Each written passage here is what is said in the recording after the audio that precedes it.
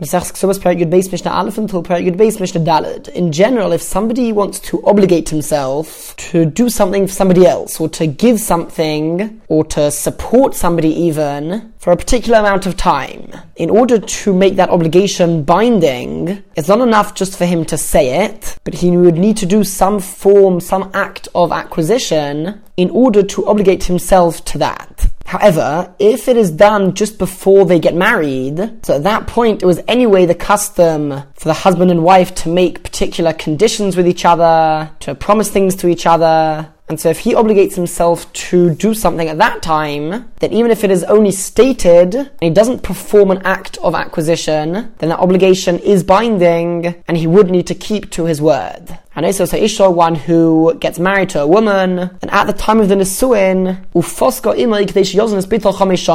she fixed a deal with him, and he agreed that he would support her daughter for 5 years. She already had a daughter from a different marriage, and this man now obligated himself with his words to support this daughter for the next 5 years. He would indeed be obligated to support her for the next 5 years. Now what happens if within those 5 years he divorces this woman, and then Nisis La'acher, she goes and gets married to another man? This would be her third husband by now. And she made exactly the same condition with him. She fixed with him that he would support her daughter for the next 5 years. Says the Mishnah, he as well is chayv lezunu 5 shonim. He would be obligated to support her for the next 5 years. But even then, the obligation of the first husband still remains. L'yoma horisha, in the first husband, not really her first husband, the first husband which we discussed in this Mishnah, he's not able to say, if you come to me and we're married together and we remain married, then azuna. Then I will support her. Now that you're married to somebody else, why would I support your daughter from a different marriage? He is not able to say that because the condition which he made was not on condition that they're still married. He obligated himself to support her daughter. And so that obligation remains. He would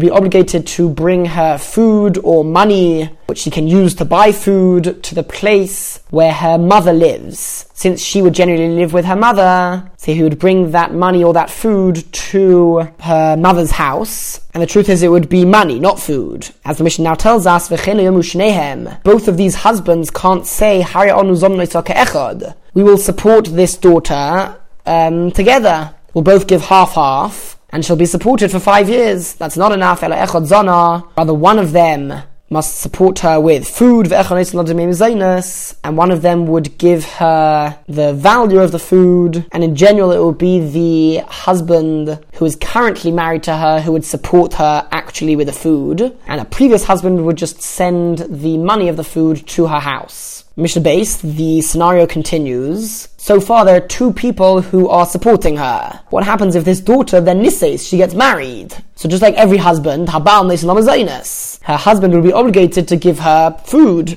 and to support her, the hain. And these 2 husbands of her mother, they would give her the value of her food. So she's now being supported by one person and receiving the value which would take to support her twice over from 2 other people. And the Mishnah takes us a step further. Mesu. What happens if the husbands, those who are obligated to give this woman the money, if they die? So B'nai Sehen, these people's own daughters, not their stepdaughter from this woman who they married, but their own daughters. The halacha is that when a man dies, his daughters are supported from an inheritance, but only his inheritance which he didn't sell, or he didn't give to somebody else. They can be supported by property which is free. It is not bound to anybody else. But this stepdaughter, who they obligated to support for 5 years, she can even receive this support from Nechasim Meshubadim, which is property which is no longer his. It could be that he sold it already. Since she is considered to be like a regular person who is just owed money, somebody like that can receive their debt even from that which he sold, and so too this daughter would be able to do so.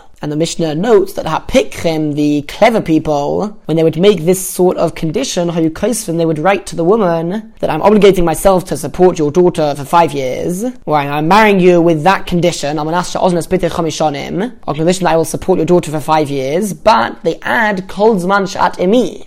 as long as you are still with me and we're living married together. But as soon as I divorce you, and all the more so when you go and marry somebody else, my obligation will end, because I only have interest in supporting your daughter as long as I will be married to you.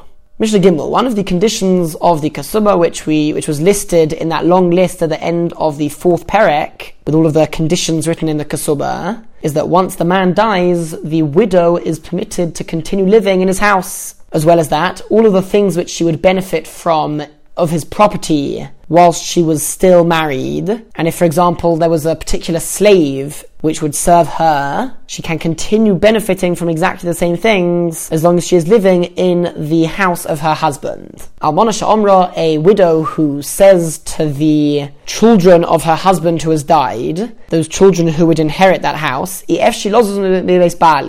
I don't want to move and leave my husband's house. I want to live here.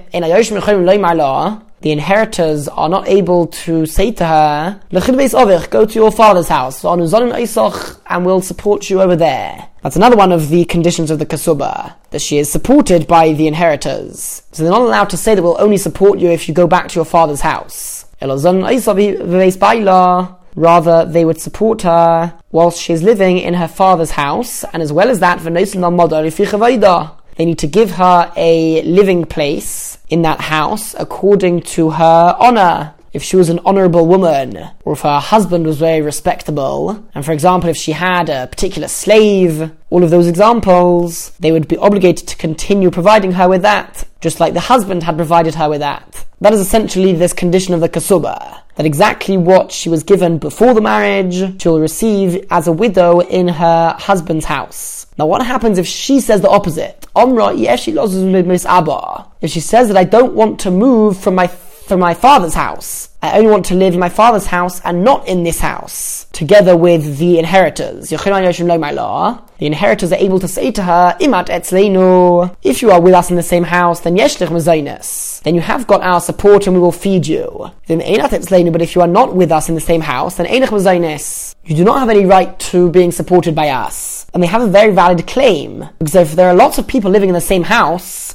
an added person living in that house costs far less to support than if they were by themselves. Most of the things are anyway shared between them, and so for them to have to support her in her own house would cost them much more. And the condition of the Kesubah was that she would live in their house together with them and be supported that way. The Gemara, however, does say they would still be obligated to give her a little bit, and that is the small added cost which there would be if she lived in the same house. That is what they would need to give her if she insists on living in her father's house. That having been said, if the reason why she's insisting on living in her father's house and not with them is if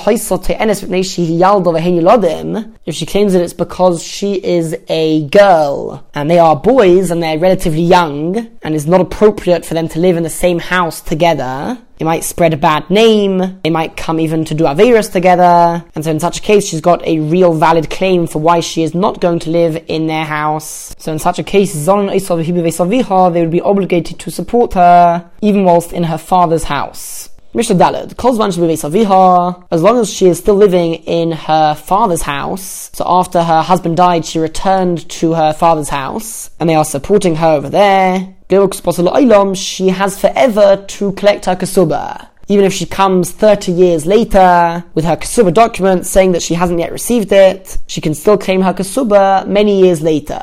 However, as long as she is still living in her husband's house, she can only collect her Kesubah for up to 25 years after her husband's death. Why?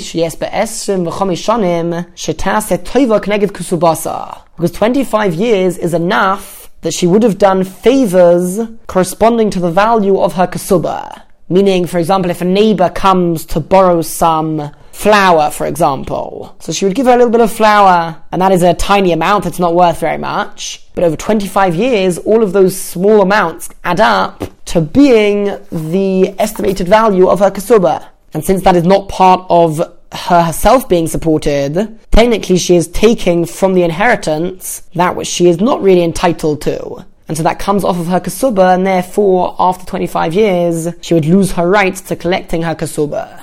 Divrei Rabbi Meir, that is the opinion of Rabbi Meir, who said it in the name of Rabbi Shimon ben Gamliel. However, the Chachamim say the exact opposite is true. You're right that the Chachamim said this rule about 25 years, but it's the opposite. As long as she is living in her husband's house, she can collect her Kesubah forever. They have no concern about her doing favors, and for that to be considered losing her rights to the Kesubah. Rather, according to the Chachomim, the reason for the 25-year limit is that if she is being supported for 25 years and she still hasn't received her Kesubah, we view that as if she has relinquished her rights to the Kesubah. She's happy as she is, being supported, and she gives off the ownership of the Kesubah. She relinquishes that right. So indeed, we do say that if Kolzman should be based on Viha, as long as she was living in her father's house, then she can collect her Kesubah only up to 25 years later. But past that, we view it as if she has relinquished that right and has given it over because she's happy just being supported. However, if she's living in her husband's house, then as the Mishnah said, she can collect the Kesubah forever, because we don't view the fact that she was silent and didn't say anything as relinquishing her right. It could just be that she is uncomfortable. Since she is literally living with those people who are supporting her, she feels a bit ashamed and uncomfortable to ask for her Kesubah. She's living with those people who are doing all of those favors for her. They're obligated, of course, but she has great gratitude that they are supporting her. So she feels uncomfortable to ask for the Kesubah. But that doesn't mean that she relinquishes her right to it. The reason why she hasn't asked for it yet is just because she's uncomfortable to do so. And because of that, she would still be able to receive her Kesubah even more than 25 years later. Now, Mesa, in any case, if she dies, then her inheritors can mention the Kesubah for up to 25 years, but if they are silent and don't mention it at all for the next 25 years, since they are not being supported, so we do view that silence as them having relinquished their rights to the Kesubah. They're certainly not doing favors for the neighbors because they don't live in that house. And as well as that, they are not uncomfortable to ask for the Kesubah because they are not being supported, and therefore, after 25 years of not asking for the Kesubah, we view that of them having relinquished their right, and they forego on their rights to the Kesubah.